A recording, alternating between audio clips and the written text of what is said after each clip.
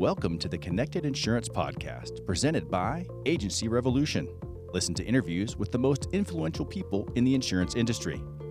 Learn the most important strategies, tactics, trends, and challenges facing today's independent insurance agents and brokers. New episodes every Wednesday. Visit agencyrevolution.com and click Media to explore the Connected Insurance family of resources for insurance agents and brokers. Subscribe today and get updates delivered right to your inbox. And now, without further delay, the Connected Insurance Podcast. Hello, everybody. This is Michael Jans, co-founder of Agency Revolution. Today, delighted to be your podcast host, broadcasting from the casita. And I want to welcome you to this episode of the Connected Insurance Podcast, presented by Agency Revolution, creators of Fuse, the insurance marketing software that will skyrocket your retention in your agency, boost policies per customer in your agency, and do what every agency principal wants. Make your clients love your agency, love having a relationship with you. Without you having to hire more staff, programmers, technologists. If you haven't done it lately, visit agencyrevolution.com, request a demo, take a look at the software,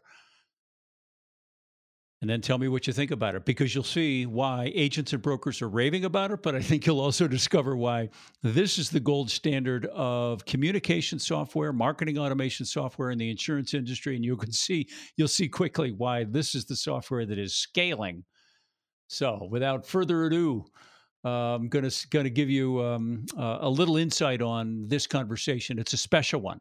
My guest is Dennis Chookaszian. You may or may not know his name. If you've been in the industry for a while, you'll recognize this is the man who ran CNA. He was the chair of the board. He was the CEO of CNA Insurance, and honestly, one of the smartest people I know. When Dennis talks, Michael takes notes. I don't know many people. I don't know if I know anybody that has a more astute, insightful perspective on the long view of insurance, not only in terms of how the trends and forces have changed and morphed this industry over the past years, but how those changes and trends are moving into the future and how they're shaping the future. So this is a hardcore strategy episode. This is a masterclass from one of the true masters of insurance strategy. So I listened to it a couple of times. Like I said, when Dennis talks, Michael takes notes. I took a lot of notes on this one. And I always feel like when I'm done with a conversation with Dennis, I'm a little smarter than I was before. So I think I know you're going to enjoy this conversation. Couple of really quick announcements. Number one, please connect with me on LinkedIn. So next time you're in front of your computer, just do it. Find Michael Jans, easy to find. Also, if you want to follow me on Twitter and Instagram, boom. Follow me on Instagram. You can see my, not quite daily pictures of the sunrise, the sunset, and the beautiful, the hills and the Sonoran Desert where we broadcast our podcast from. Really quick favor. And I'm serious about this. If you would be so kind, if you've gotten value from our relationship, if you've gotten value from the podcast, from my guests, if you'd be kind enough to go to your podcast platform and give us a 5-star review, it would mean the world to me. If I haven't earned a 5-star review, let me know. You can email me at michael@michaeljans.com, or you can hop on LinkedIn, message me, and tell me what I need to do to get a 5-star review from you. Either way, grateful for either one. Connect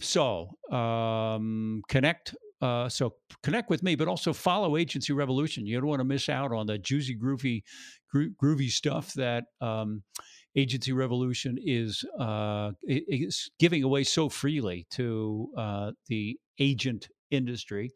And if you haven't been on my site lately, I now have a 5-question survey that will deliver to you an answer about where your agency stands in the 5 levels of the modern insurance agency. So you can see in moments, you can see what level you are on right now, and then I will give you free resources to help you get to the next level quickly and easily. So now uh, eh, if you'd be kind enough, lodge those little reminders in your mind and follow through on them when you are able to, hopefully quickly. And now, without further ado, it is a privilege to invite you to listen to this conversation with the former chair and CEO of CNA Insurance, Dennis Chookaszian. Dennis, thank you so much for joining us again. How are you? I'm good, Michael. Good to talk to you. Well, good to talk to you. And as I know I've mentioned to you before, every time I have a conversation with you, I learned something. And in fact, since the last podcast we did, which was a while ago, I know we've had a conversation or two since then, but in that last podcast, you shared some broad but significant economic information to me about the industry that's been part of my training ever since. So, and I give you citation for that. So, thank you very much for that. Well, thank you. Well, and that's part of why I come back to the well, Dennis. I have a terrific portfolio of guests, but not many with your perspective, as you've got the capacity to look at the industry from 30,000 feet and make discernments and assessments that are profound and matter, and often get missed by people who are, sort of in the weeds working day to day. So I'm anxious to dive into this conversation with you. So thanks. I suppose, Dennis, if you'd be kind enough, not everybody knows you. They should.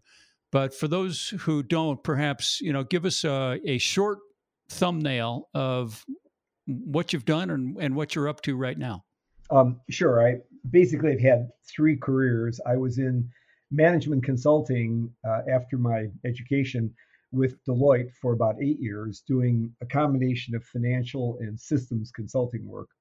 And then I went with CNA, the insurance company, of course. And CNA Insurance, I was there for 27 years, and I was CFO and CIO. I ran systems and finance for about 15 years, and then I was president, chairman, and CEO for 9 years, and then served on the board for about 3 years after I retired.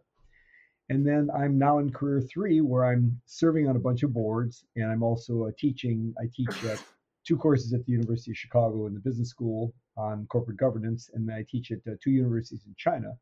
Although this year, of course, I have not been to China because of COVID, but normally I would be in China 2 or 3 times a year teaching the same governance ideas. Okay. So, big picture. I like to start there anywhere with most of my guests, but in this case, it's the obvious thing to do. As I recall, you and I had a conversation during the pandemic, but it wasn't a recorded conversation. And as I recall, our first podcast was pre-pandemic. Well, and to some extent, and you gave some sobering but still optimistic insight on the direction of the industry. Some things that agents really need to pay attention to, and I think we'll circle back to that. But let's be real about where we are right now. The fact that we are deep within a global pandemic. Let's start with that one. I'm curious. If you feel that, is it affecting the industry the way that you thought it was? And when you look to the next few months, what's your sense of how things are going to go? Sure, yeah. And it's the question, I think, Michael, of course, that everybody is asking. And so maybe to go back a year, at the end of last year, I certainly had no inkling that there was going to be this type of a development. And when you looked at all of the risk management activities that on the boards that I'm on that we were doing and thinking about what could possibly happen, black swan events as they're called, the unthinkable, nobody thought that we would have a shutdown of the economy. I mean, just nobody thought that this was going to happen. So it's an unprecedented time, and we all know. Can I ask you I'm going to ask you to pause for just a moment, because presumably in those meetings, right, high-level meeting, board-level strategy session, one of the things you use the term, one of the things that you're probably asking is what black swan might swim into our pond. That's a standard question, right? Especially for those of us in the risk management business. And and this one was just like nobody was thinking this is a possibility. It's just too rare. Talking about black swans and that type of thing, again, a lot of times people talk about a 100-year storm and what's the impact of a 100-year storm. And the common perception is that it's a storm that occurs once every 100 years, but really that's not it. There's a difference between frequency and severity. And the Mm-hmm. 100-year storm measurement is how severe a storm might be. So a 100-year storm is the worst that it will be over a 100-year period of time. You'll get a storm of a specific severity, but you could get that storm every 5 years, every 10 years. You Aha. can get the storm Right. frequently, but it's a severity measure. So now when we turn then to this whole COVID issue, again, look at frequency and severity. Well, the severity is off the charts high. And ordinarily, when you look at a black swan event, if it's off the charts high, if there's even a small probability that it will occur, you do something to plan for it. But in this case, the idea of a pandemic, which is on most people's uh, charts as a Mm-hmm. potential risk, but it was viewed to have a frequency that was so low that it was just not deemed to be something that might occur. And so what we had is huge severity issue to deal with and an event that nobody expected to happen at all. So it's the frequency and severity issue. Now, when you Mm-hmm. look at it, what's really happened with it, though, is that it's very much like the story about the three blind men grabbing an elephant. Depending on where they grab, they give you a different description of Right. the elephant.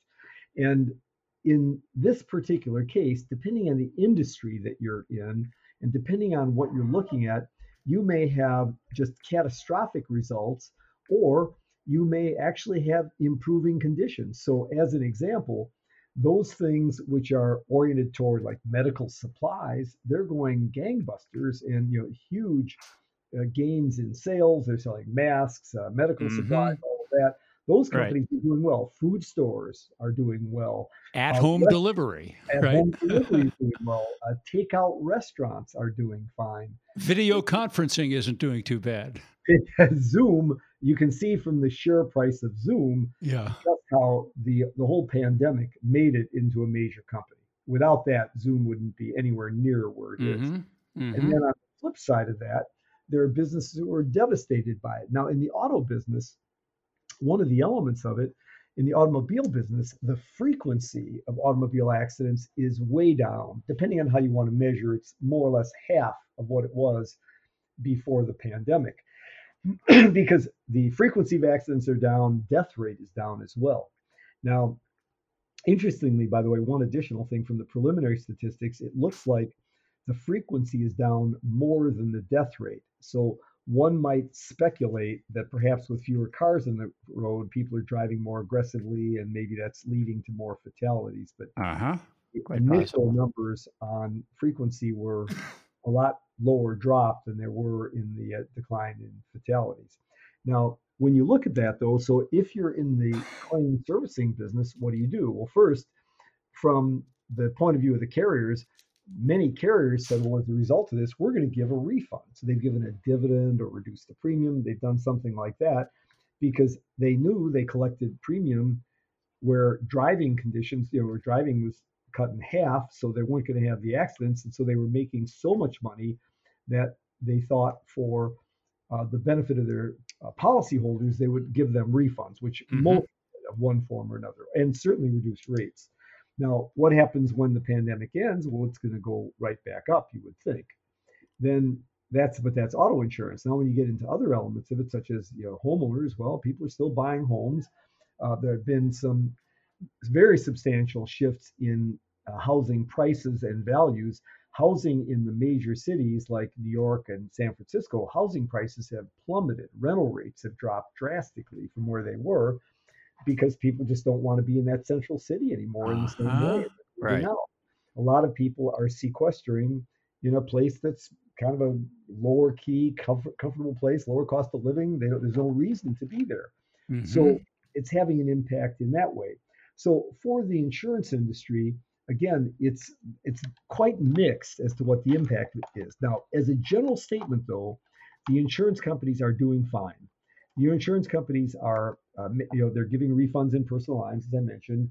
On the commercial line side, they're more or less where they were, and they're making money. So it's not really, without getting too granular on a specific line of business, the insurance carriers are generally doing okay. They're profitable and they're stable. They're not having to make big cutbacks. Now the service side of it is a different story. For those people who are servicing automobile claims, they're cut in half. And so they've had to take Yeah. drastic Uh-huh. feedbacks or drastic cutbacks in their staffing to accommodate that. But those people who are doing software, if anything, there's more of a demand for software now than there was in the past. So companies are starting to consider how can they make everything more efficient and to work within this concept of work at home where you don't have to be in the office as much. Well, you need more software. You need things that really do that well and Mm-hmm. ways to Mm-hmm. evaluate it. There's a big push for artificial intelligence. So all of that stuff is starting to happen. And that's really what, that's really what's driving it, I believe. So what trends do you think the pandemic is accelerating? How do you think the world will be different, particularly the insurance world? How do you think it'll be different afterwards than it was before? Even if it was moving in the same direction, how do you think it'll be different? Yeah. Well, first, I think when we return to normal, whatever that may be, it will be Yeah, right. it will be a new normal, and it won't look anything like the old normal. And I can tell you from the boards that I serve on and the companies that I work with that virtually all of them have said they're going to reduce the amount of in office time they spend because the work at home is working. It's working fine. Yeah. So because it's working fine, they just don't need that big office space that they once had. And it's now going to push people into dramatically lower footprints in the office and then doing things which are more oriented toward moteling. So you're not going to have this office with walls and all that anymore. It's going to probably be an awful lot of open space things Hmm. and you're going to bring people in when you need to. But an awful lot of the work at home is where things are going, and I think the industry's support staff will be there, and they're finding that that works. Now that means, as I mentioned earlier, that it's going to mean different software. They're going to have software that actually tracks what's going on, usage of the computer, all of those things, where they know that in fact the person's actually working and getting the work accomplished. But a lot of the work in the insurance industry really does lend itself to monitoring and work from home. Now, Hmm. the other element of that is that companies still need the socialization element of what you do when you're in person. So there will probably be things developed where what you will do is you will come into the office for meetings from time to time or some social events so that you keep that personal contact, but then an awful lot of the work is from home. And of course, that has caused a lot of challenges with regard to daycare for children and all those other issues as to how you do that, particularly if the children aren't back in school quickly. And a lot of the schools now, which went back initially in the fall, and a number of schools are now pulling back and saying they're going back to virtual. And Right. so that's going to be a bit of a challenge as well as we take the next steps as we unfold this. So what should an insurance carrier do, and what should an insurance agent do? Well, from a carrier's perspective, I think they've got the plans in place for expansion. The types of products they're selling, I think, are all very suitable. They probably need to spend quite a bit of time thinking about what type of exclusions they have or what coverage they have for things such as the pandemic, because the pandemic will work its way through the court system as to whether some of these things, such as business interruption claims, are covered or not. And so that will work its way through the court system. And as always happens, when there is a situation of that nature, it changes the nature of the insurance policy form. And Can so, you make a best guess about what you think will happen in regards to virus or pandemic exclusions? well, I think that there will probably emerge riders of one form or another that get into this whole issue of the cost of business interruption. But the challenge with it is it's pretty binary. When you shut down, it's huge losses because basically, once a company has to shut down, they're out of business. So the losses are so big that they'll have to layer in a lot of reinsurance in order to be able to cover that loss. So more than likely, there'll be some element of that which will be self-insured, and there'll be some time periods, some holding periods where you'll be out with the assumption that the government can't let everything be shut down permanently. Yeah. But I believe that there will definitely be changes in policy wording that'll cover it, and there'll probably be riders where you can buy coverage for the pandemic. But it's going to be expensive. It'll be just like cyber coverage when it first came out. It was extremely expensive and didn't cover much, and now it actually covers quite a bit, and the prices have come down. Got it. Okay.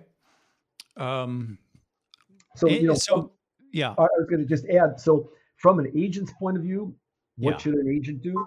Well, as has been the case over the last 30 or 40 years, as the focus of the industry has shifted more and more toward customer control, the agent has to redouble their efforts at marketing. It's a very simple and obvious thing that who wouldn't know that, of course. And so, but the agent needs to focus on how they develop contracts if they're a commercial insurer with their producers who have the ability to pick up a book if they, depending on whether they have ownership in the book or not, and move to another agent. They've got to be very careful about how they maintain and compensate the people who work for them, because a lot of things are going to be changing and people will be able to move. So for those reasons, that's got to be a key focus. And then the shift to the internet and the movement for internet marketing, purchasing of leads and selling internet policies is now more and more important. The personal lines market has largely shifted away from the independent agent on a direct sales basis. And it's really only the high net worth or the more complicated policies that are being sold by the average independent agent. All right, well, so let's spend a moment on that, because I have a feeling some ears are perking up when we talk about that. So we know that over the last few decades, let's say 2.5 decades, a substantial amount of, I guess what we would call, sort of the common everyday personal lines business has shifted away from the agency market, right? Yes. Into what we would call the direct channel. Yes. And we may see, to the extent we can call it one, if there is a digital channel or an emerging digital channel, they're also probably really well suited to that.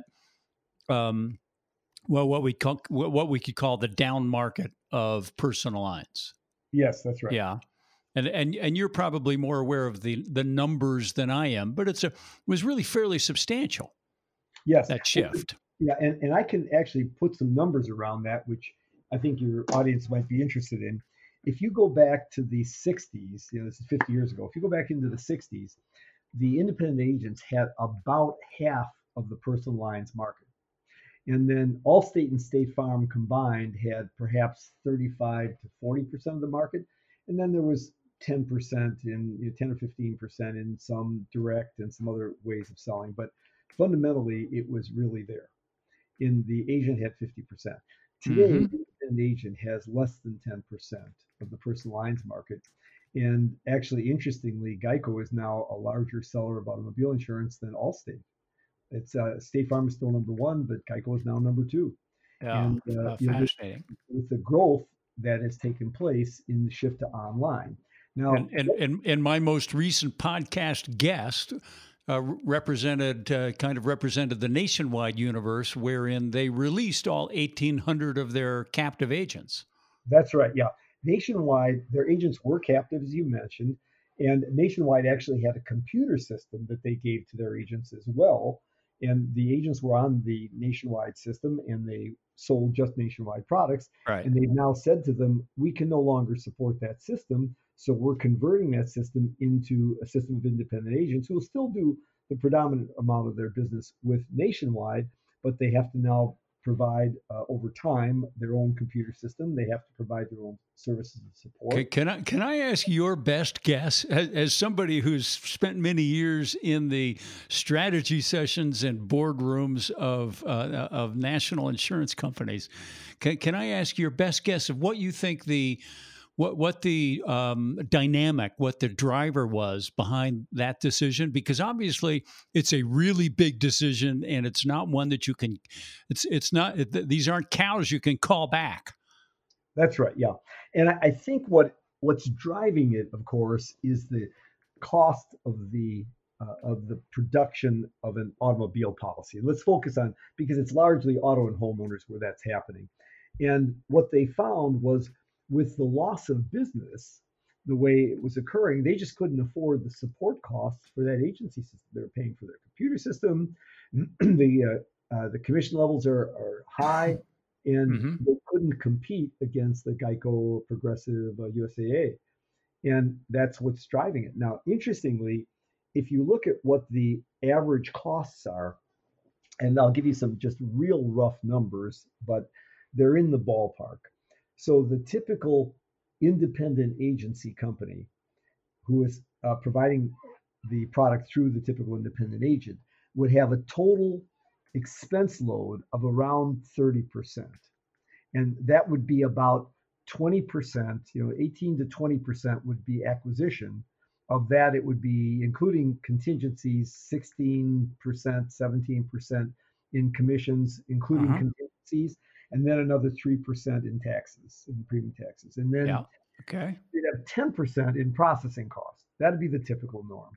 Now, Allstate and State Farm, because of their size and their captive distribution systems, their all-included costs would range between 19 and 22%, quite a bit less than the 30. That's pretty significant. Significant. And then when you get down to a Geico and some of the direct writers, they're closer to 15.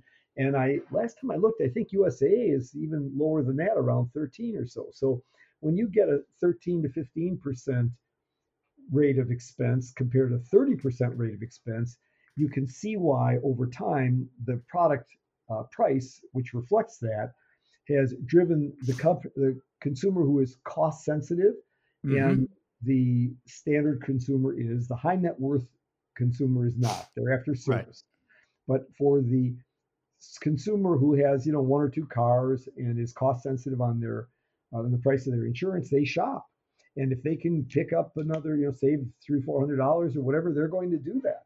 And that's something they can do by shopping around. And that's oftentimes the reason why they will shift from year to year from one carrier to another, which also creates problems for the carrier, because what they want is retention of the business. They don't like shifting because there's a high cost to them for the shift. And also it makes it harder to underwrite the book, because the risk that you have is the risk that you know the best, and you know what actually has happened with that risk. And that's much better than new business you write. New business underwriting loss ratios are always a lot worse than the renewal ratio. So for all of those reasons, that's not great. So, but that's what's driving it. What's driving it is that big shift in the cost difference. So let me ask you, I want to circle on this one for a moment, Dennis, because it strikes me as so important to the strategic decisions that an agency owner has to make. I think we can recognize, and I know my listeners know my position on this, that selling on price just has a lot of arguments against it. Selling on price when major competitive channels are cheaper to operate really compounds that problem. But here's what I want to circle on. We can recognize that there is a high net worth demographic that is not well suited to the direct channel. They are much less interested in whether or not they're saving a few $100, much more interested in what we might call the values of peace of mind and knowing that they're actually properly protected. Now, so here's the question I want to ask. Setting aside the high net worth, however that's defined, and I suppose there are fuzzy definitions on what that means. Do you perceive a segment of the marketplace that could conceivably, they could buy from Geico or they could buy from Progressive Direct, but they still have another value driver. Maybe yes, they've got the 2 or 3 cars, but they've got some assets that they care enough about that getting the cheapest is less important than knowing that, hey, I got a guy, I got a team, I got people. I'm a person, part of a tribe, and I know that these guys down on Main Street, or I know that this company that specializes in my niche, or what have you, that that there's peace of mind that comes from that kind of more personal, slightly more expensive relationship. Do you perceive that in this big demographic of U.S. drivers and homeowners, that there's still a slice of the pie that is, maybe not, maybe we wouldn't qualify him as, this is the average chub guy, but they still are motivated by relationship a little bit more than, hey, I want a quick quote and I want it the cheapest one possible. Yeah, that's a very good question. And I think what we're all aware of course, is that everybody's aware of the shifting nature of the generations and particularly with millennials. And so as you get into the younger people now that are emerging now, just getting their first cars, they're buying Yeah. their auto insurance, they have a very different view about that kind of stability of relationship. And from what I've seen, they're way more focused on price. And the relationship doesn't mean too much to them. And it's not like they say, okay, know this insurance agent from my school or my club that I belong to, or from some other personal relationship, or my religious affiliation. And where you used to buy in that way for your personal insurance, that's really going by the wayside. And now it's really very focused on price. Now, if you look at the amount of business that's produced by the independent agency system today, again, it's less than 10% of the total. And of that, the vast majority of that is people with complicated policy situations.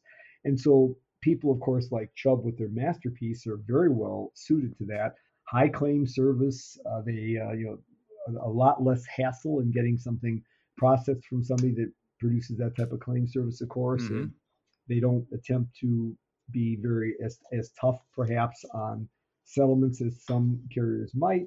So for all of those reasons, they do well, and they have a significant book of business, and they will do well at that book.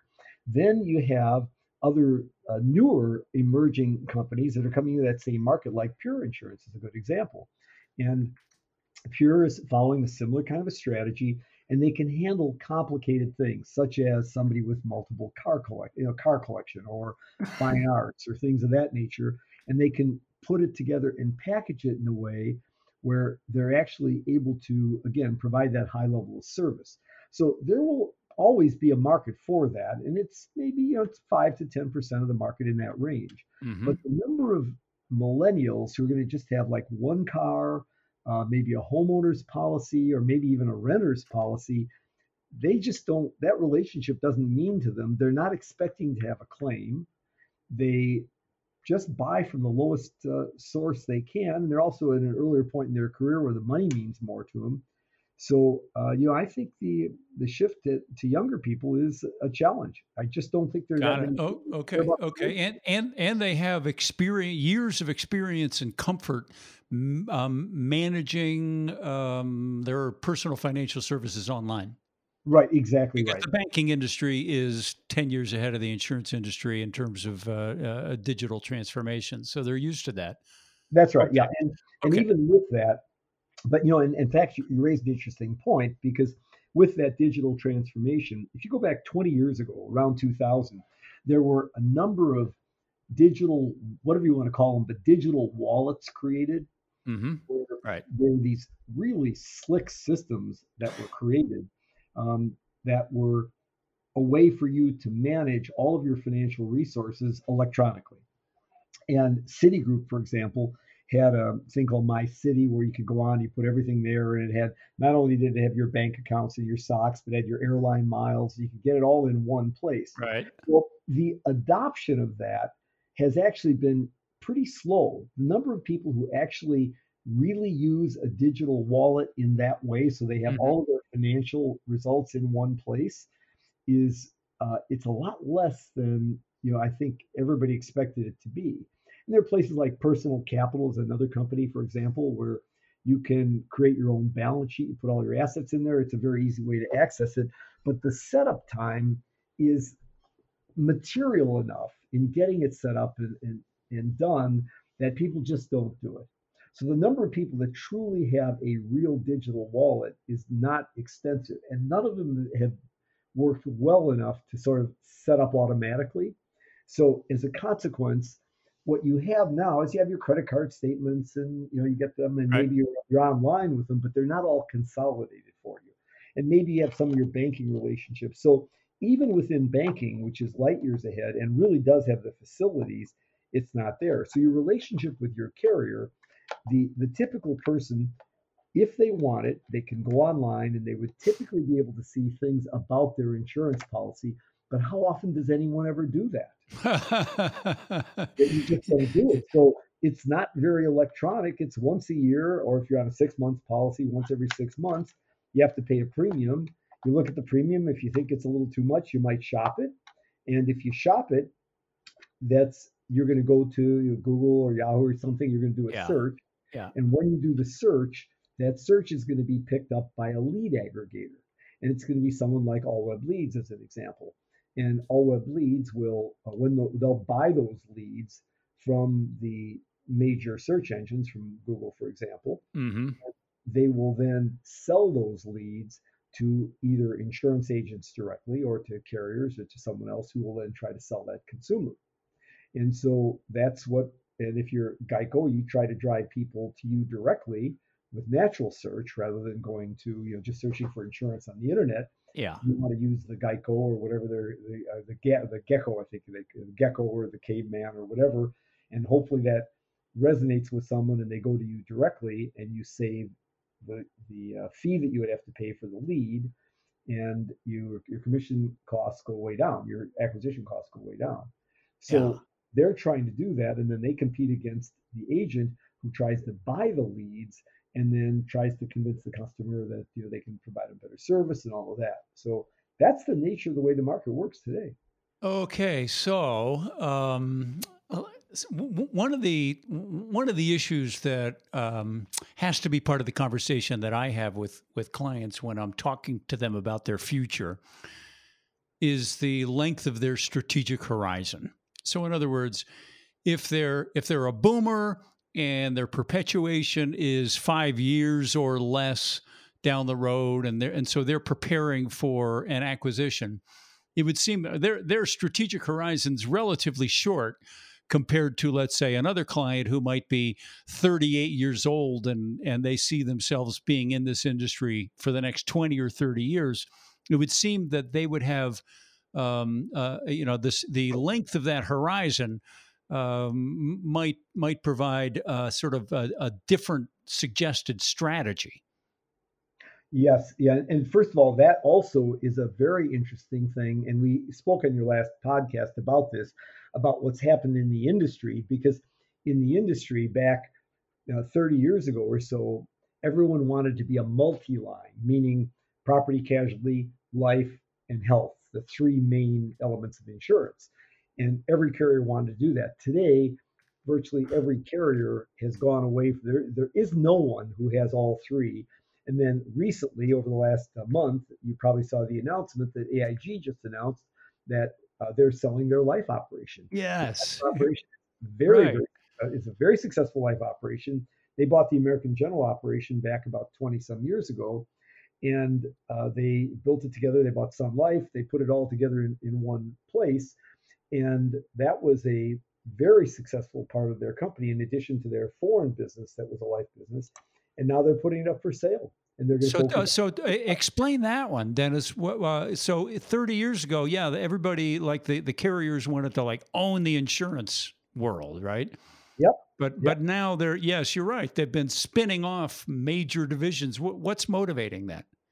Well, it's one of the elements of it is that, and this started about 20 or 25 years ago, quite a while ago, is the focus on what was called shareholder value. And when one looks at the share price of these companies, because most of them were public, And a lot of the mutuals converted to, particularly life mutuals, they converted to stock companies. And as that happened, the market initially used to give you a little higher multiple for being a multi-line, meaning you had all Oh, three box of business. And the reason you got a higher multiple was that people thought that, okay, if you had all three lines, one loss in one would be offset by gain in the other. It'd be more stable, and that would be viewed as better. okay. But Better then, diversification. Okay. yeah, and that's right. But then in the 90s, that mindset shifted into monoline, and they gave a much higher valuation to somebody who was a pure health company that was just an HMO, let's say, or somebody that was just a pure uh, commercial insurance company. And so as a So result of what did the marketplace learn to make that shift in its well, valuation? yeah, it's been my view for the whole period that that's actually a mistake on the part of the market. But the market is the market and it knows what it's doing. But I actually believe a company is way better off if they were a multi-line. I think they're a lot more stable. And yes, they'll never achieve a high as high as they might if they're a monoline, but it also eliminates the lows. And on balance, I think the economies of scale kick in, and Coase's law, about economies of scale kicks in, and I think they're actually better off as multi-lines. But very few people agree with me on that, and most companies have moved. Everybody now has moved away from being a multi-line, and they're now all focused on one line or another. And part of the argument from that they get from agents is that, and from their the buy side analysts, for example, is Mhm. that, well, we don't believe you can manage those complex businesses well by managing all three of them. Yeah. Now, when I was with CNA, as I mentioned, for 27 years, we were a true multi-line. We had all three businesses; they were all big, and in my opinion, we did a pretty good job of managing all three. And it wasn't that hard for us to do that. We had different teams, of course, and we saw lots of advantages of having them together and some cross sell and getting better products for our agents across all of them. So, for a variety of reasons, I actually think it was a lot better. But that is not the view that anybody has today. And the management teams of these carriers have all moved toward focusing on a single line. Ergo, the now recent sale of AIG's life company. I would have Mhm. not thought, because it is a good life company, very strong, very successful. I would not have thought that AIG was going to sell off that business. So it was driven, I'm sure, by this focus on just getting down to a single line of business where they think they'll get a better valuation. Okay. So back to the agent. What do you if we were going to give strategic advice, like because this is a really important question. I think that one of the like my biggest enemy is complacency, Yep. right? It's that it's not just that we've done it this way all the time. It's just that for a lot of agents, they've never really had to make strategic decisions.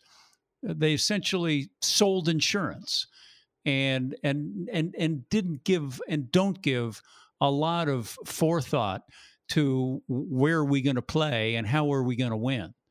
And it would Yep. seem that in times of turbulence, those are the really important questions. Yeah, no, I agree with that. Now, the interesting thing that has occurred also in the agency market is that there's two sets of numbers that are important to think about. One is the profitability of the agency, and second is the value of the agency. So if you look at the profitability, and I'm going to be very general here, but I Yeah. think directionally this will be correct. So if you go back 25 or 30 years ago, a well-run agency had their profit was going to be somewhere around 15 to 20% of their total revenue, meaning of their total commissions and other income. All right, I know where you're going with this because this is my favorite. This is my favorite dentist maxim here. So, Well, lay the truth on us here. and that was a well-run agency would run Uh-huh. 15 to 20%. There were some that would run as low as 10, and a super agency might run 25%, and Right. nobody ran higher than that. Yeah, yeah. Now, fast forward to today, Today, if you're running 20%, you've got a low margin. The average agency should be closer to 30, and there's some that get up into the 35 or 40% range. The margins have gone way, way up on their revenue. So they're a lot more profitable for every dollar of revenue they bring in. Now, that's obviously very good. Now, that has also meant that the value of the agencies has gone up dramatically relative to their revenue stream. Now, Mhm. if you go back again 30 years ago, it was sort of thought that an agency would sell for more or less one times commission, maybe one times revenue. Yeah. Commission is revenue, more or less. So it was one time, maybe one and a half times. And the range would be sometimes as low as zero point 0.5 and sometimes as high as 2, but the norm being 1 to Mhm. 1.5. And that was Okay. pretty much the way it was in the 80s and 90s. And then as you got into the 90s, that started to shift largely because the profitability recovered. And it recovered for an interesting reason because after some of the crisis that occurred in the 80s, mid 80s, premiums went up dramatically. And of course, when the premiums did go up, then for the agency, the commission was a fixed percentage, so their profit went up as well Mhm. because they got much higher commissions and much higher premiums for doing more or less the same amount of work. So it became a more profitable business for them. That increased the value of the agencies. And so today, a well run agency that's running a 30% EBITDA margin should be able to sell for at least two times and oftentimes three or four times commissions and a revenue. They'll be able to sell for three or four times revenue, and it's increased the value for them, so they have an asset that's worth a lot more. Now, at the same time that happened, that also caused the shift away from what was all the independent agents and then the big alphabet houses. Because back in 30 years ago, you had more or less 20 or so very large what were called alphabet houses like Mhm. A&A, J&H, M&M, which were the companies that wrote most of the public public company insurance and the larger stuff. And they had smaller offices as well, smaller business as well. But they wrote most of the big business. And then what happened is those 20 or so larger firms consolidated down into three or four, where you had, essentially Marsh and Willis Gallagher. That was kind of the biggest of that group of Right. companies. Right. And then a new form emerged in the middle of it, and that new form were the consolidators that rolled up the agent. And what they did Like. is they went out and started paying instead of paying one times commission, which they did initially, or Mhm. one or two times. And if they bought it on an EBITDA basis, they would be paying initially five or six times EBITDA. Then it got up to the average deal being eight or nine times EBITDA. And now you'll see occasional deals that'll be like 10, 12, 15 times EBITDA. So people pay a lot more, and it's driven by a number of things. One is the cost of financing that is a lot lower because interest rates are lower. So you can pay a little more because you can buy it at a little higher price and finance it and not have as high a cost. So it makes the economics more attractive.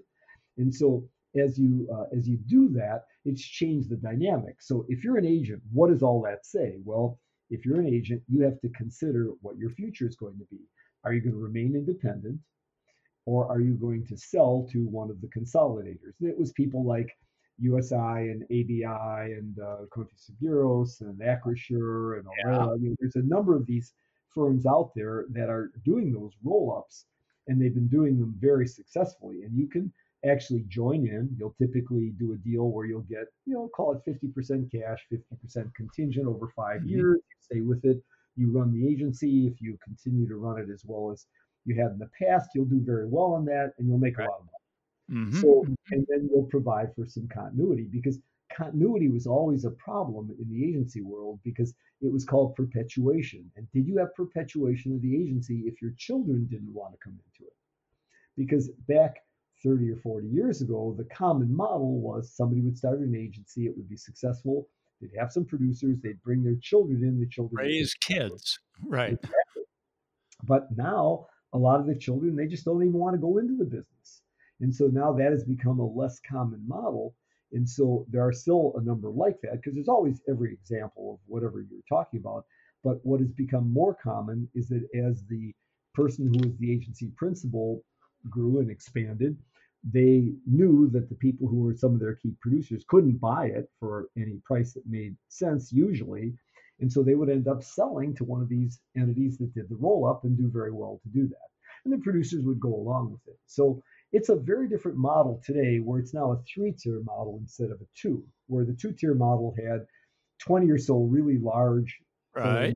alphabet Mm-hmm. houses and everybody else. And at one point there were 70,000 licenses. There's now 35 or 40,000 licensed casualty agents. And there's, realistically more like 20,000 because a lot of them are just minor licenses, don't mean much. So, and of those, there probably still there are 4 or 5,000 good sized agencies out there that can either remain independent or Mm-hmm. could choose to blend with one of these other larger companies that are doing the roll ups. All right. So it's a completely different market, and you have a 3-tier market. You have the 3 or 4 large carriers with Marsh, Ann Willis, and Gallagher, and then you have this next tier of maybe 20 or so, including the ones I mentioned, and then everybody else. So it's All a right. very big business today, but they're still all going after the same business. The fundamental commercial insurance business has not changed very much in the last 50 years. There's some new coverages, such as some of the financial coverages that you had before. It used to be just sort of surety, but then you got financial guarantees that developed. That's a decent sized business. And then of course you have the cyber coverages, and Yeah. now it changed with pandemic, but it's still basically the same business as it was at that time. Hasn't changed a lot. Same is true on personal insurance, even though there's some additional things, but you still need your auto, your home, you need an umbrella, you might have some, if you have special ownership in arts or something like that, you need that, but it's not a lot different than it was. Okay. So I have one or two last questions, and I'm circling back on something here. That shift of the trend, the force that initially allowed for let's say a 20% profit margin to a 30% profit margin. Yes. What was caused by obviously larger economic forces that are outside of of everybody's normal control, right? It Yeah. wasn't that all of a sudden we had a new generation of agents who are just incredibly smarter than their dads who ran the agency before, and so they boosted their profitability by, in this case, by 50%. This really, I think your argument is this really is the cause of larger conditions. Can you explain that? Yeah, sure. And I think, first of all, while the younger people that are emerging and moving into the industry, I would say the one characteristic that is different about them, I don't really think they're smarter necessarily, but it attracted a little different type of a person. And in many instances, it attracted people who are maybe a little more analytical and a little had different kind of training as opposed to agents. If you go back 50 years ago, it was more or less a relationship Mm-hmm. business of how did you meet people, meet and greet, and how did you do that. Well, you're So, right. Right. This well, was the way pre-demic period where. oh yes, for sure. And yeah, the younger people then had first way more computer savvy. And oftentimes when I'll go and meet with some of my friends in the agency business, some of the older principals, have had trouble adapting to the new Indeed. electronic environment, whereas the younger people, it's second nature. They grew up on it. And so you have to do business that way these days. You can't really rely on the old business. Now there's still some old business, but Yeah, but fundamentally it shifted for away from that. that it would seem is an imperative. Just like we demand the carriers to be digitally savvy. Today's consumer really demands the agency to be digitally competent. Right. Yeah, Okay. they expect you to be able to do just basic things like using email and following up and being prompt in your response. And the world has gone, as we've moved into this now work at home environment as well, it's moving to more of a 24/7 environment where you're no longer in a 9 to 5 job. You don't have to appear in your office from one time to another. You can kind of work when you want to work. Now, when you call people, obviously you got to do it within some reasonable hours, but a lot of the work can be done at any time. So it's changed that, and it's become so electronic, and you have to be good at the electronics or you just can't get your work done. Not going to get the work done. Okay. And, Right? and you're not going to satisfy today's consumer. Now, No, no. so the force that shifted real revenue dollars from the carrier part of the equation to the agency part of the equation had to do with, as I recall in previous conversations, access to capital became cheaper, Yes. and access to information became less, became easier. It was Yeah, no well, longer. I think you got it exactly right. That the big shift was the key core competency 50 years ago was access to capital. Only the big carriers could get it. It was hard to get capital, hard to get loans. Financing wasn't as readily available. And second was access to information. And again, only the big carriers knew the information about things such as the level of risk in one for an 18-year-old driver versus a 50-year-old driver, married or not married. Those characteristics were known by the carriers. So since they controlled the two key core competencies, they got the bulk of the profit. These days, information, anybody can buy that information in many different ways, and the capital is easy to get. So the key core competency now is control of the customer. And the carriers know that. That's why the carriers have lost profitability, as they've had to pay more in the way of marketing costs to be able to capture those customers. And that's, I believe, a permanent shift. It's not going back the other way. Okay, so the agency force is the beneficiary of this. So, No Dennis, question. if you were going to jump on my soapbox for a minute and deliver a message to the leaders, the principals, the owners of the independent agencies in this country, or our listeners, mostly U.S. and Canada, what advice would you give them? What strategically, what do you want to tell them they need to pay attention to and that they need to do? I basically give them two pieces of advice, one strategic and one operational. The operational piece of advice would be, if you have not already done it, to basically stratify and specialize.